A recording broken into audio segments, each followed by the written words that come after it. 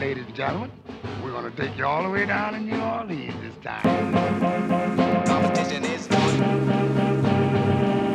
Competition is on. Competition is on. Competition is on. Competition is on. Competition is on. Competition is on. Competition is on. Welcome to another edition of Hard to Paint with me, David Grubb. And on Wednesdays, you know we do. It's the Dome Patrol with my man, Ross Jackson.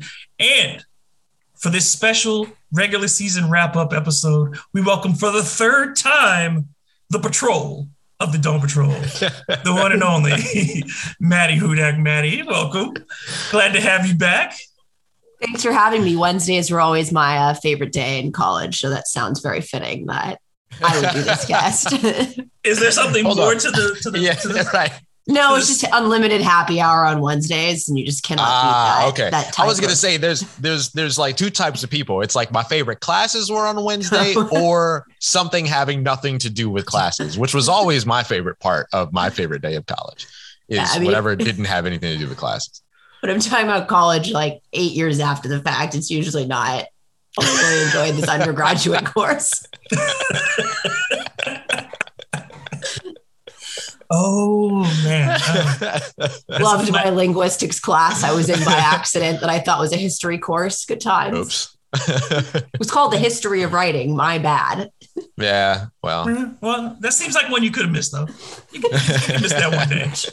You could miss that day. But history wasn't going to change much in that hour and a half, that hour 15 minutes you were going to be in class. It wasn't going to change. It was fine. You're all right. You made it up. Let's... Now I know the entire phonetic alphabet for no reason. So, hey, you never know. You could have ended up teaching English in Bangladesh, and it would have helped. Great for acting. Great for acting because you got to be able to do dialects and you got to be able to do accents and everything. And EPA my voice can do none of that. So I know. Maddie has a voice. Hey, look, B. Arthur had a voice. That's right. There's room for that deep voice vixen somewhere around here. I can sometimes make it sound like a question by bringing it slightly up at the end, and that's about it.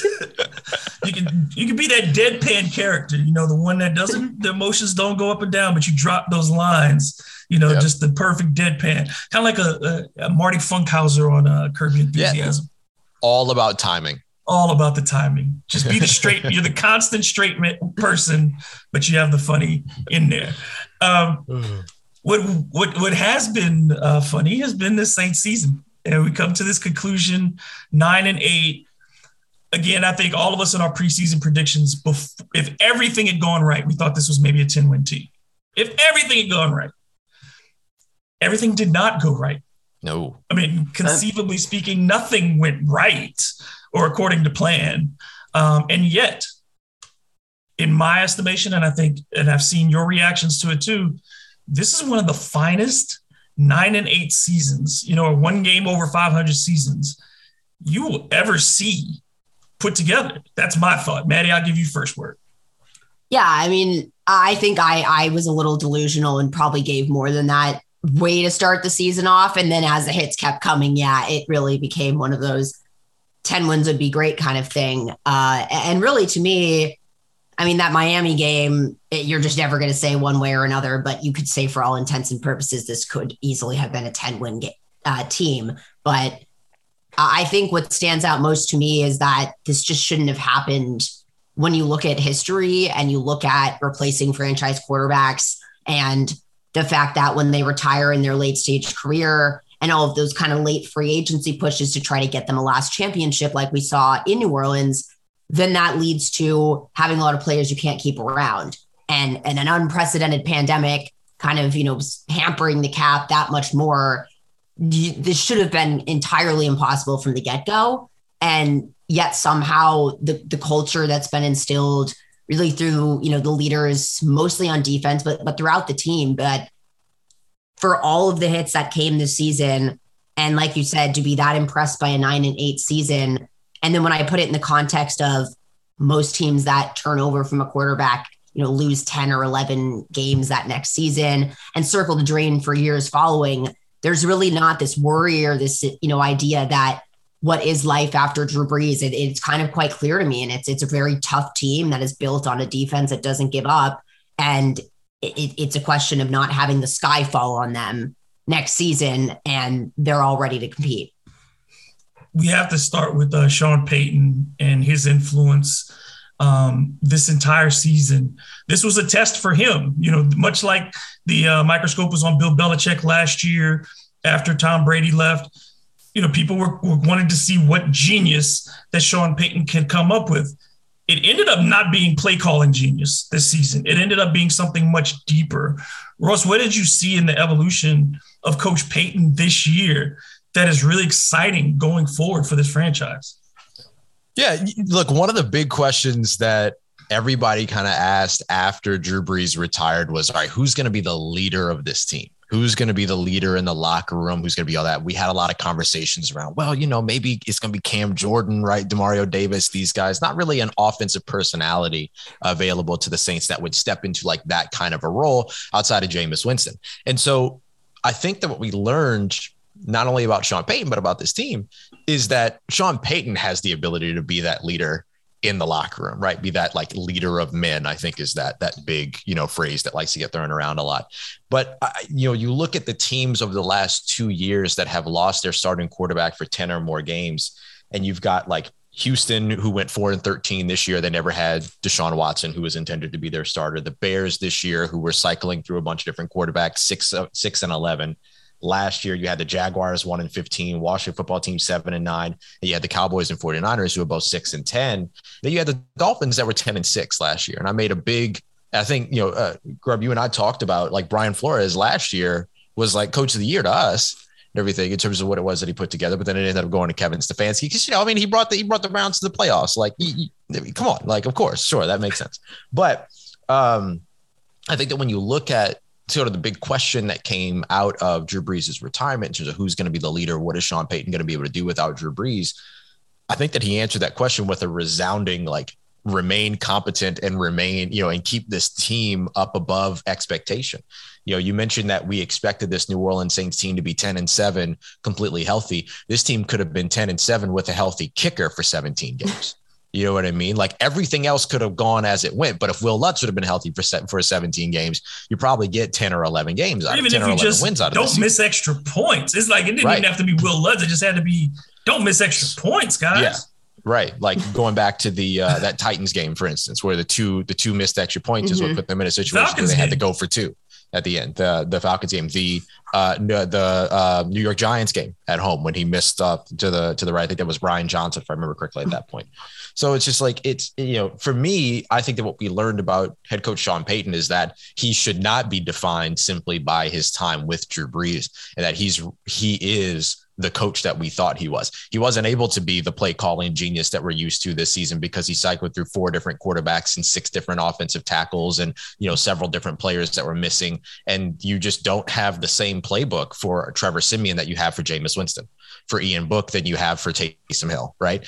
You don't have the same playbook between Jameis Winston and Taysom Hill, right? You can see that in terms of the percentage of depth and passes that these guys threw over the course of the season, to where, Jameis threw 36.6% downfield, 20 yards more, which is the lowest of the 3 quarterbacks that started more than one game, but through the highest when it came to passes between 0 to 9 yards. It was a more efficient and sort of meticulous offense with Jameis Winston at the helm, interestingly enough. So you saw even that in and of itself, and what the Saints were able to do with Jameis Winston goes to speak highly of Sean Payton and the rest of his coaching staff. Ronald Curry, quarterbacks coach, Pete Carmichael, offensive coordinator, and of course, Dennis Allen, defensive coordinator. I think that should speak very highly of all of them. But if it wasn't for the Saints missing the playoffs, which I think is going to be kind of the nail in the coffin, I would be talking about, I still to this point believe that Sean Payton should be heavy consideration for coach of the year, along with probably Zach Taylor in Cincy and then Mike Vrabel in Tennessee.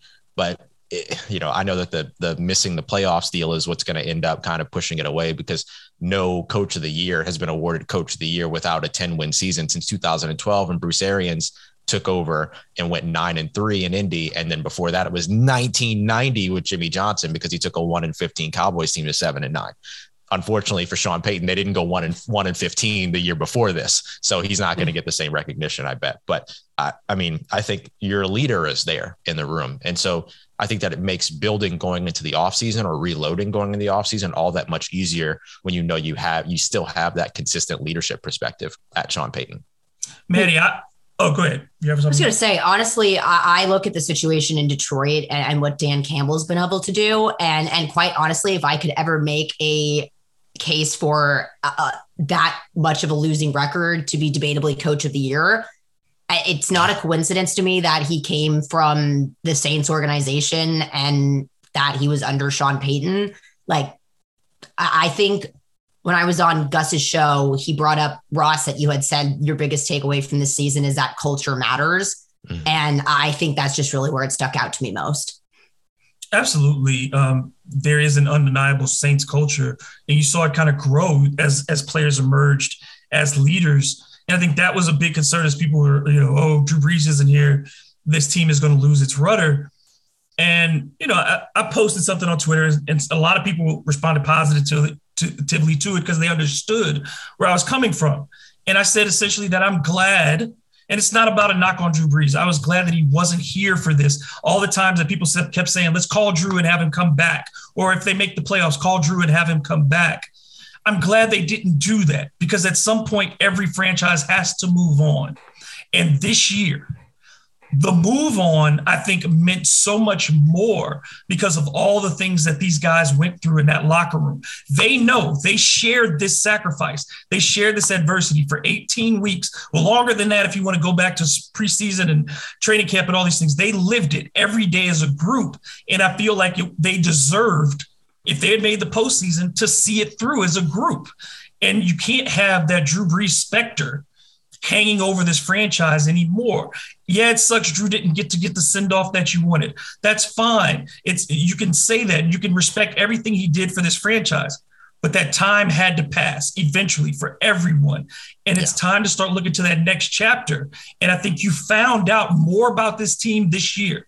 The guys that you want to keep, who are the foundational pieces, who's bought into the culture, than you ever would have found out if Drew Brees had been around, because the story ultimately would have been, can Drew Brees get his team to the Super Bowl or not? And I don't think that even if he had played, this is a Super Bowl team. So if they lose in the postseason with Drew Brees under center, again, it wipes away everything good that they did, because now we're focused on Drew lost his last game again.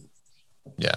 I love that we are coming out of this season talking about the resilience of a team that finished 9-8, and that we're giving credit and credence to the players that worked their asses off over the course of the entire season, the organization that busted the tails over the course of the entire season, all of them that went through so much.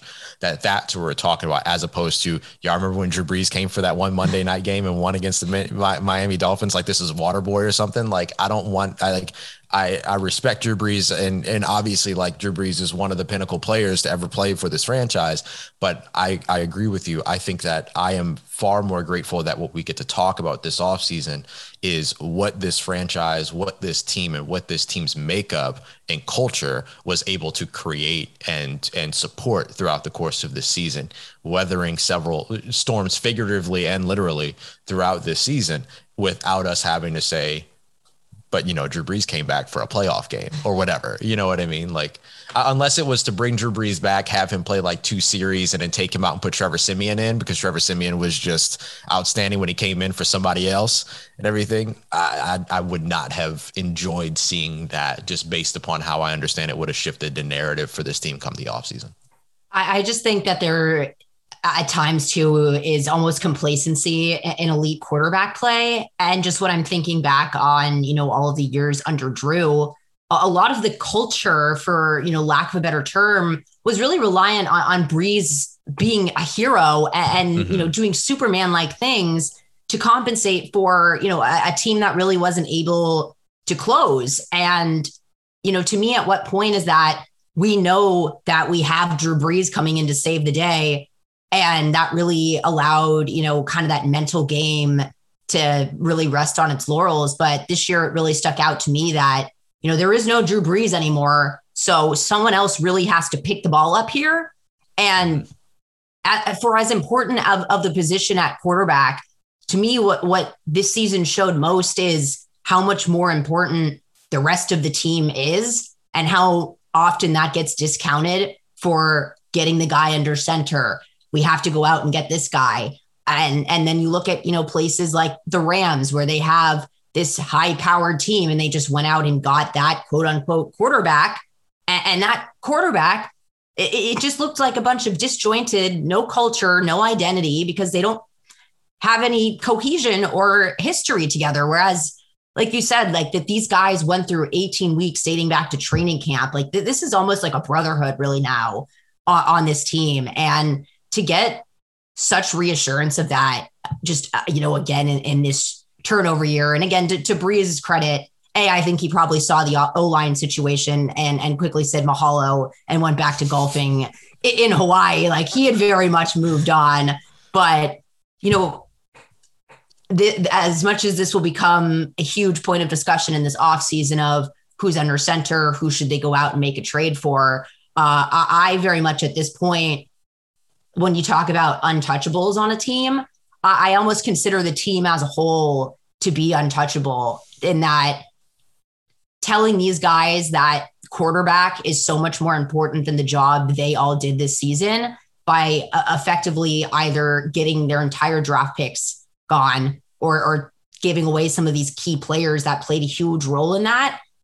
I've almost, taken a step back on it. Really doesn't matter who's under center next year. That evaluation process will continue to happen. I'd say the only, negative about this season was due to the injuries, they really got no answers, at quarterback. And every time a quarterback was really starting to break through and start to kind of command this offense, injury, and that's it. So, not being able to get an evaluation on really either, and you could say, you got a lot to work off of, especially with Jameis Winston, but ultimately, I think any goals of evaluation in that aspect were very lost this season. So that's kind of going to get restarted here, but it's almost to me a secondary conversation. I'm so much more interested in this team as a whole. And I think that really says a lot about what they were able to do this season, that after having someone like Drew Brees under center, that position is such, an afterthought to me at this point. Mm-hmm. It's almost a reset because everything post Super Bowl was really Drew Brees. I mean, we just have to be honest. The culture of the Saints shifted at the moment they won the Super Bowl to the cult of Brees. And that's I'm not saying as a negative or pejorative. I'm just saying that's how things were perceived.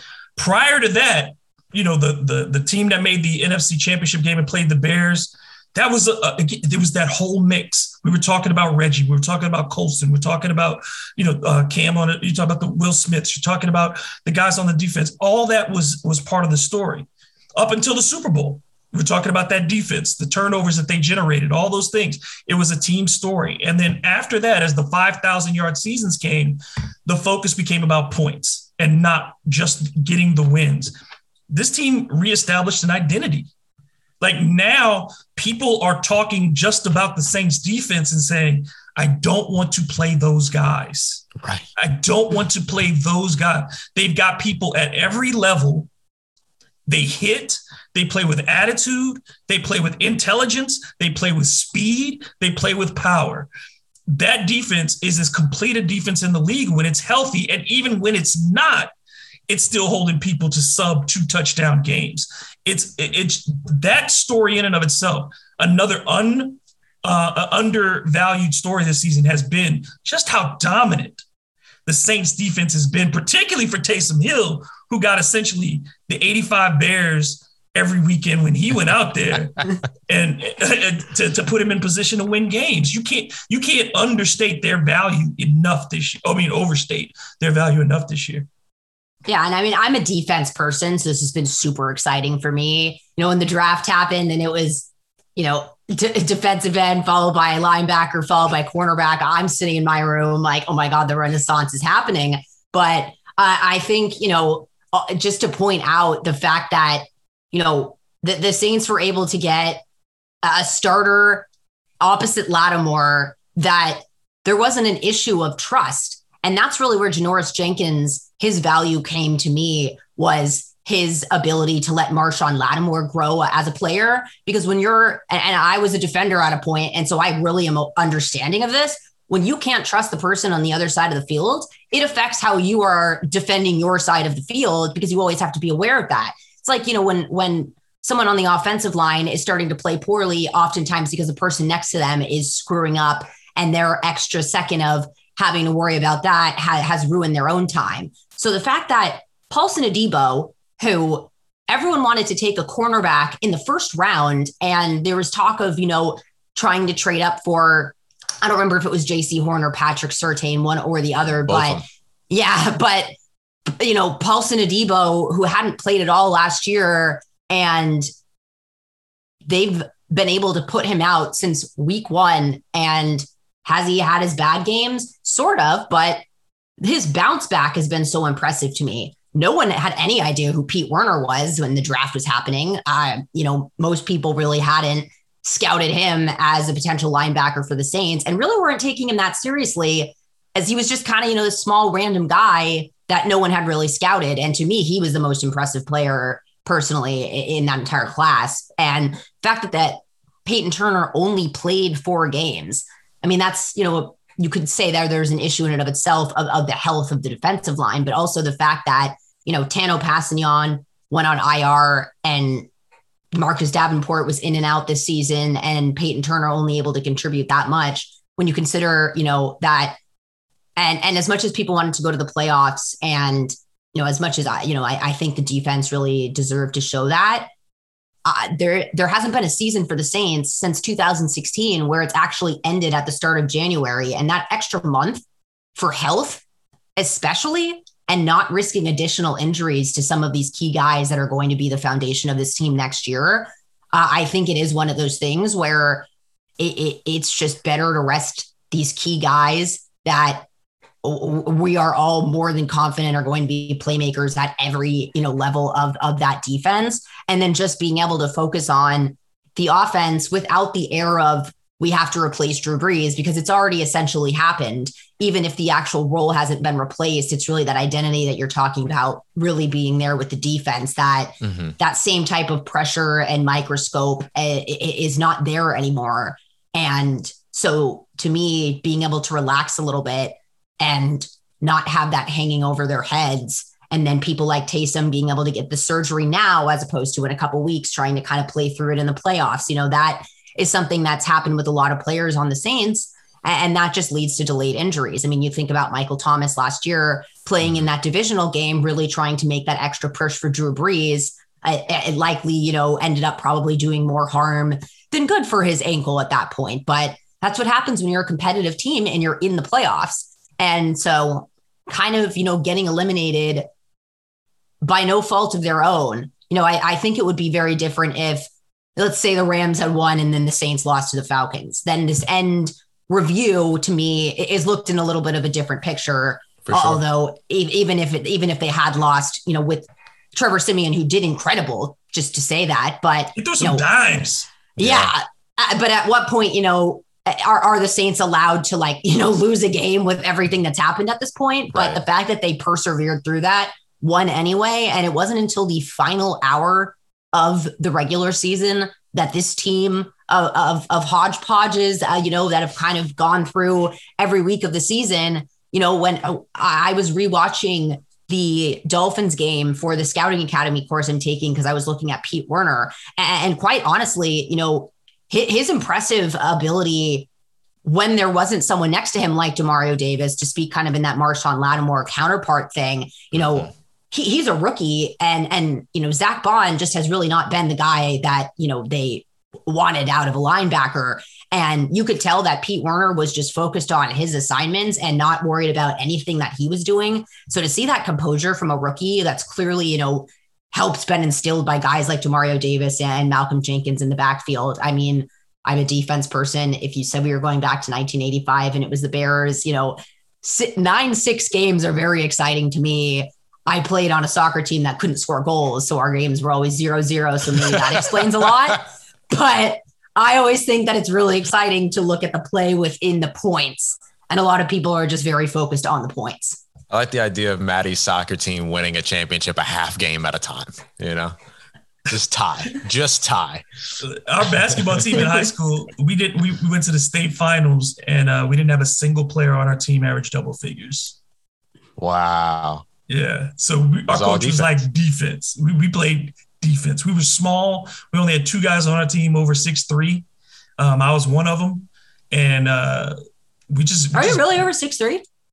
I'm 6'3" flat. I've never seen you stand up before, to be honest. So 6'3" flat. So, but yeah, we didn't have a lot of height, but we played defense. We didn't have a lot of height, but had a lot of heart. That's right. We did. A little team that could. That's right. We played everybody. We played all the 5A schools. We were 3A. We played all the 5A schools. Yeah. Come out there pushing us around. But when you look at this Saints team and I look at this season, and you see people will go back and they'll do the thing and say, what about the Giants game? And what about this? And these individual moments. But again, you have to take all of these things as a whole, because you didn't come into the season thinking you were going to steal 2 from the Buccaneers. You didn't come into this season thinking you were going to rout the Packers in week 1 with a brand new quarterback, whether that game had been in the home or on the road. So you got, for every one of those losses that feels like that one got away, there are a couple that you got in that maybe you shouldn't have. So looking to me at the whole picture of the season, yeah, a 5-game losing streak sucks. It absolutely does. But within that 5-game losing streak, there were 3 winnable games. And so this is a team that, missing all those parts, it was right there. They didn't get blown out in bad ways from a week-to-week basis. And you look at it and what they get back next year. If you do get a fully healthy Michael Thomas and he's on board, even without making a giant move, and let's get your thoughts on that. Do you think they make a giant move at quarterback, or is it something more strategic by Sean Payton, who has not shown the willingness to bet the farm on any outside player? Yeah. I want to say real quick, just to the idea of like, people hit me up with that all the time. Like, oh, well, they should have won that Giants game. This would have been so many times about the Giants game. Yeah. The revisionist history approach is always an interesting one. Cause for me, anytime that somebody says, oh, well, they should have just won that game, I always say, well, they should have just lost all 17. Then you wouldn't have anything to worry about. Like, we can revise the history whichever way you want. Cause everybody's going to say, oh, well, they should have won a game that they lost, but nobody's going to say, well, they should have lost the game that they won, because you can go either way with it. Right. Yeah, and so that one's always really interesting. Or maybe San Francisco should have lost another game, and then you wouldn't have had nothing to worry about there either. Like, there's so many different variables to it that, like, it doesn't make sense to go back and say, well, week 4 they should have done this, when the fact of the matter is that week 18 they were still in it and they did what they needed to do. They just didn't get the help that they needed to, because as Grubb, as you astutely predicted, Matt Stafford can't be trusted. So, I told you. And so who's it really on? But in regards to like the big move over the course of the offseason, we can look at the New Orleans Saints over the Sean Payton era and see, which also overlaps, of course, with Mickey Loomis's era. And we could see that like the Saints don't usually make offseason trades that are like these big swinging, sort of like swing the pendulum kind of moves. Their trades are usually right before the season or during the draft. Now, we've seen already them kind of change up a little bit, right? They made a move last year at the trade deadline. They tried to make a move this year at the trade deadline for Odell Beckham Jr. So we've seen it kind of expand a little bit. But I do think that even despite like the typical history, they've also not been in a situation to where they're looking to replace a quarterback either, right? And that can change the way that you approach an offseason. So for me, I think that while I'll be honest, I don't have an expectation that they will pull off a big move to bring in a new starting quarterback, I do think that they'll leave no stone unturned.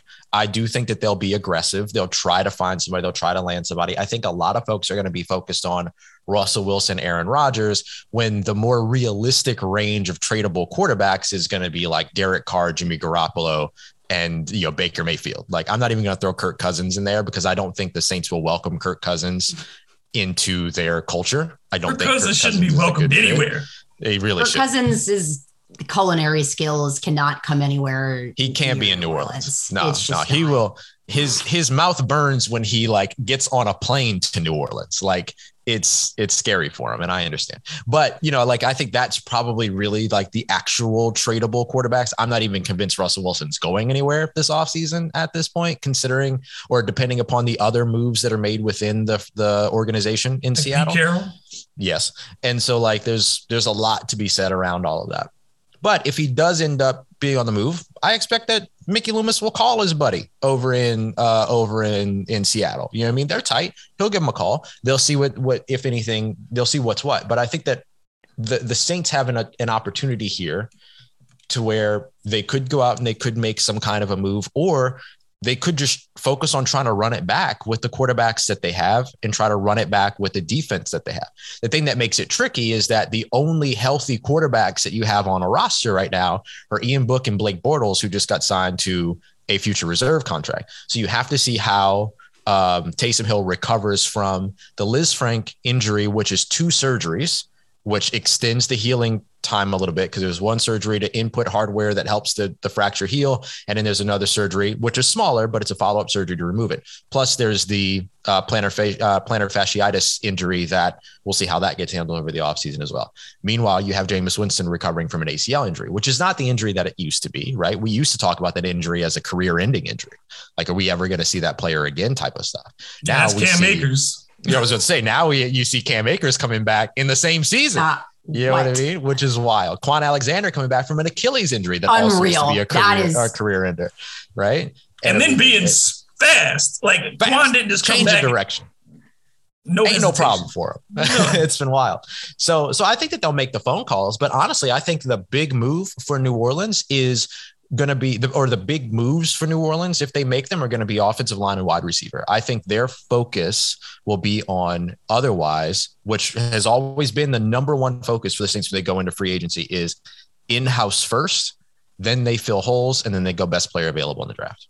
What stuck out to me was, for all of the talk of the last draft class and, who people thought that the Saints were really looking towards, that they really wanted Mac Jones sticks out to me, especially when you see what role Bill Belichick has put him in New England and how successful that has been. They're not, the Saints to me aren't looking for someone that can play hero ball. And, right. For everyone that really wanted Matt Stafford, along a lot of the reasons, including in no clutchness whatsoever, to me, just because someone can throw a deep ball, that doesn't mean it is the end all be all of the game of football. Right. Because Drew could do that in 2011. He could, score a drive in 28 seconds, but that's not necessarily the name of the game. The name of the game is really clock control. And really what we saw this season, where the offense just needed to be able to sustain a drive for more than 30 seconds. The defense was going to do their job as long as they got there eventually. And so to kind of, blow all of that work out of the water to me, and kind of like what I was saying before, where I'm with Ross, if these people become available, you have to make the call. But the cost to me, it's hard to say for someone like Russell Wilson, it wouldn't be too steep unless they've really just decided we're over it, kind of here you go kind of thing. But it's either going to be some of these really important defensive players, or it's going to be those draft picks. And the Rams might not think the draft is important, but the Saints have shown a very pointed strategy in building their team through the draft. And I just, with, kind of those holes that they need to fill, specifically really O-line and receiver, and that especially O-line for them, it's building through the draft. Giving up first round picks to me, it is really difficult. And when you talk about those lower level quarterbacks, someone like Jimmy Garoppolo, who, he does throw picks, but so did Jameis Winston. So I'm not really using that anymore as a, qualifier for why a quarterback can't come to New Orleans, because, if nothing else, Sean clearly showed this season that, give me a quarterback, I will play to his strengths, as that's always been the way that he's operated. But he really, there was growth in Winston in a 7 to 8 game span that just shouldn't really be possible, to be honest with you. And ironically, as I was watching, the Rams Niners game on my computer while following that game for the Saints and the Falcons, was very impressed by Garoppolo on third down, Garoppolo when he was behind from a deficit, and, that his team really likes him and that they really rally around him. So looking for someone with those kind of traits that is a team guy that the team is going to, rally around and that can execute the Saints offense. They don't need some magic formula to me at quarterback, because the fact that everything went wrong this season and they still went 9-8 anyways, even totally outside of quarterback, that really showed to me that this team isn't a team that needs someone like Aaron Rodgers, someone like Russell Wilson. Do they need a healthy quarterback who can execute the offense for an 18-week period? Absolutely. Yeah. But it doesn't need to be that cream of the crop guy. And again, that goes back to my thing before about almost becoming complacent in that elite type of quarterback play. I think there just really is so much character to be built in the middle of that by, a more complete team, very much like the 2019 San Francisco 49ers, where Garoppolo wasn't, Patrick Mahomes. They lost in the Super Bowl, but it was pretty freaking close for, that. And you put that, comparison. I'll put that one on the coach. You put that the play calling in the second half made no sense. Yeah. But to me, that was the definition of a complete team with a competent quarterback. And I think those teams are so much scarier than a team like, the Packers, where they can be scary because Aaron Rodgers is a scary guy, but the team itself isn't one that, puts fear in people's hearts the way facing the Saints defense is, going to give people night terrors at this point. So between not wanting to give those players up and seeing the importance of culture, in a more complete team, I am very much on that kind of level of almost, that B+ quarterback, because that's really all that the Saints need. The template is there, and we don't have a ton of much time, but I do want to hit on this. The template is there because, like you said, we've seen Baltimore win with Joe Flacco, who nobody is ever going to confuse with a Hall of Fame level quarterback. Eli Manning, who for the course of his career threw more interceptions than he did touchdowns, had basically a 500 record as a quarterback, beat the two of the greatest teams of all time in the Super Bowl because he had a complete offensive line. He had a complete defense around him that could shut down Tom Brady's offense. The Eagles that won the Super Bowl didn't do it you did it with Nick Foles and Carson Wentz leading you for that season. You can win a Super Bowl, and it's been shown repeatedly, as long as your quarterback is not taking things off the table. And when you need them to make one play, they can make one play. And that's the thing. Can you extend that third down when we need it? Can you scramble a little bit when we got to have it? The Saints, the scouting job they've done in getting the most out of Teddy Bridgewater, getting them a lot out of Jameis Winston, and us seeing notable developments in how he approached the game.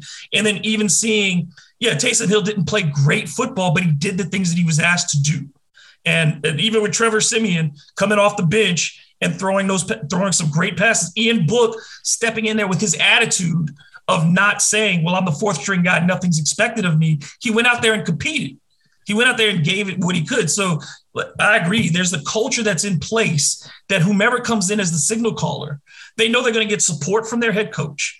You know that they're going to put the pieces around you to succeed at whatever level. And you've got that defense that makes it so much easier for you to go out and say, we didn't score points on this drive, but we got 2 first downs. We helped the defense out. They're going to get it back for us. I think the Saints have, for the next 5 years, if they can, even with Cam Jordan getting older and you're eventually going to have to move him on, the rest of this defense is relatively young for the next 2 to 3 years to really still compete at an elite level.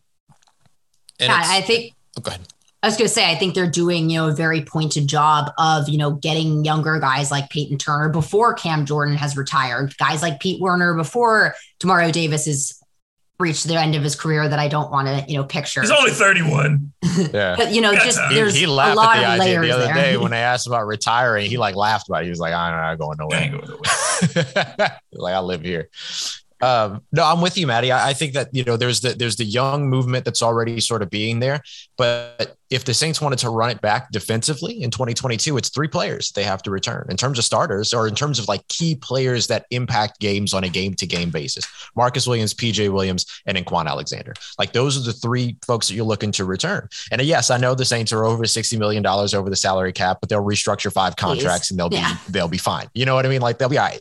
And so I'm not too worried about that. But I also don't think that keeping those 3 guys is going to be particularly challenging. I think the hardest of the 3 to keep is going to be Marcus Williams, but I would almost dare say that Marcus Williams is going to be priority number 1 in terms of Saints in-house free agents this season, considering the fact that they already have a contract structure laid out for him because they were close before the franchise tag deadline. You know what I mean? And it's always interesting to me to hear people say, well, the Saints can't get a contract done with him this offseason because he's going to be too expensive.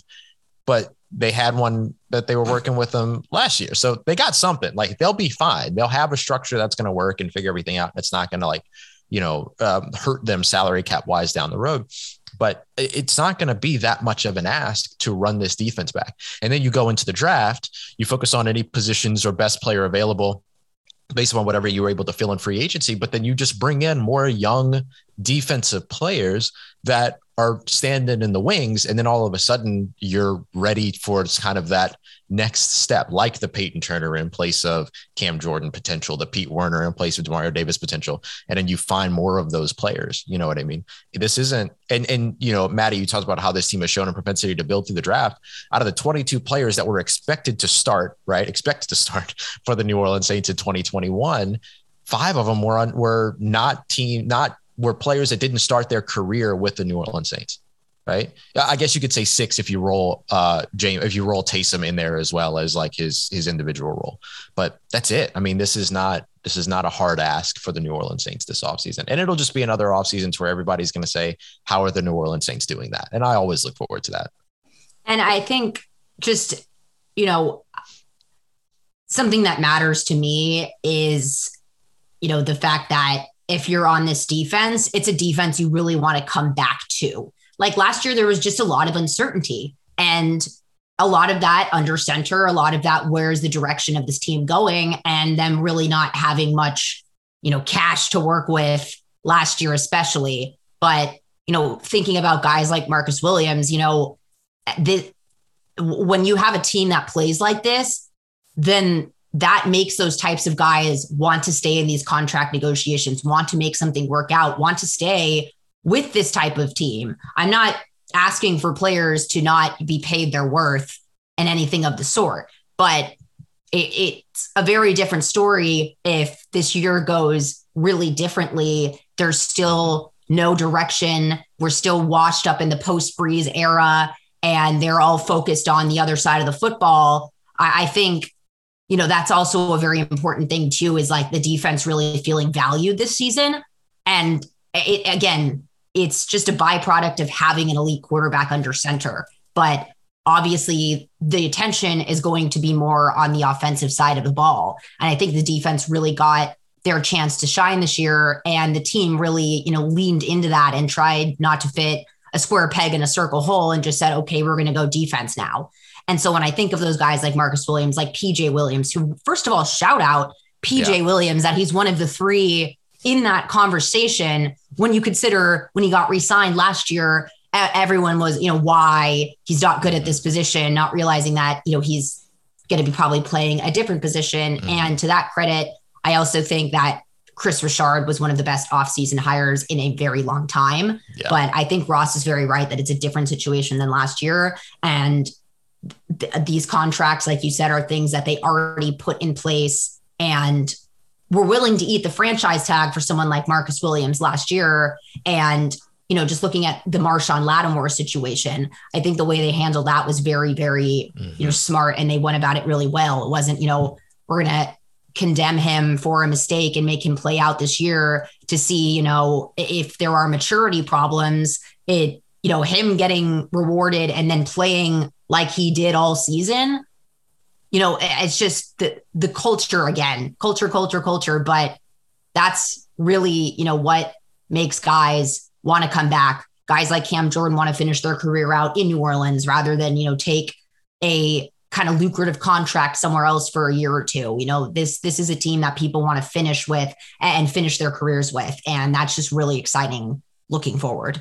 We're going to do this each month as we go through the offseason. We'll all reconvene again as things change. Of course, Ross is going to be doing his thing daily. You do your thing daily with the Saints. And of course, Ross and I do the Dome Patrol every Wednesday. But all three of us, like I said, will come back once a month during the offseason. But before I let you go, last question. Ross, I'm going to let you go first because I know you got to jump out. The player of the year for you from the Saints most valuable player, and the moment of the year for you.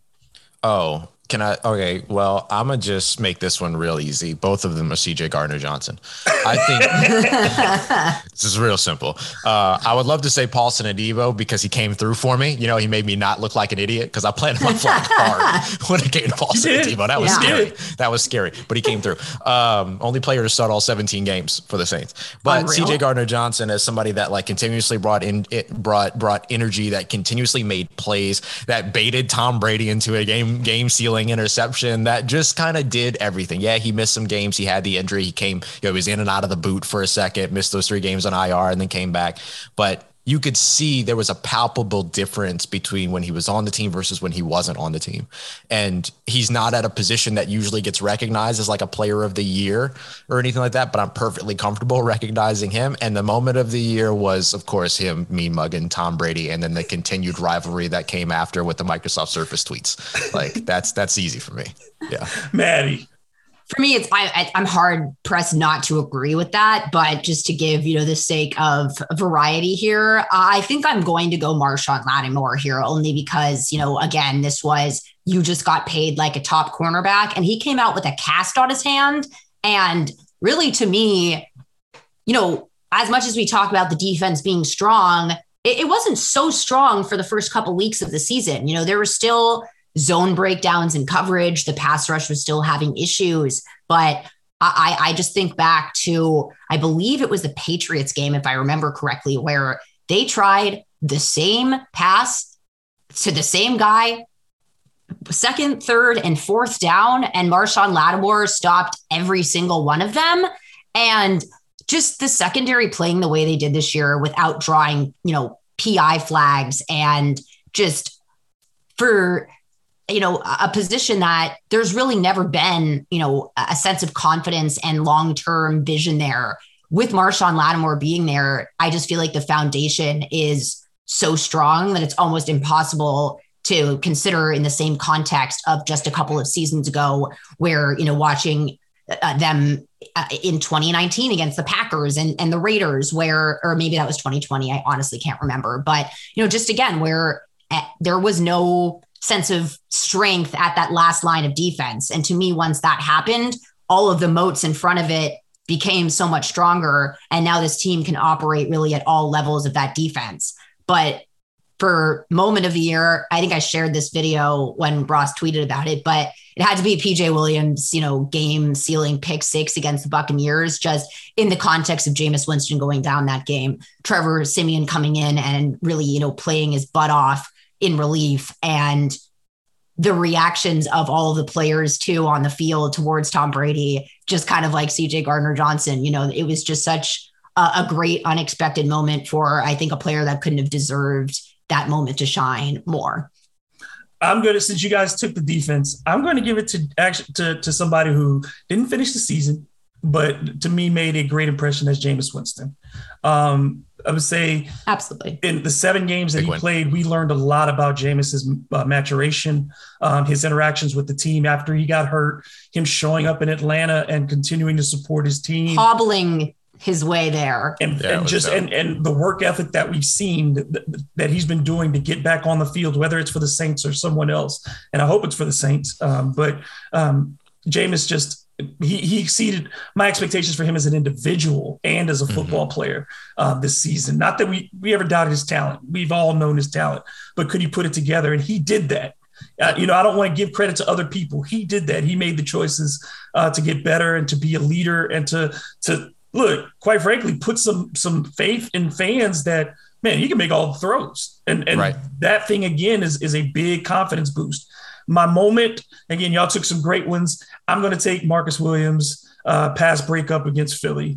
That was sick. Ridiculous. It was hard not to give him as my player for that exact moment, to be honest with you. Just sick. That's wild. That's funny. Like, that was this season, y'all. Like, doesn't that also feel forever ago? Like, that 84 years ago. Like, you know what I mean?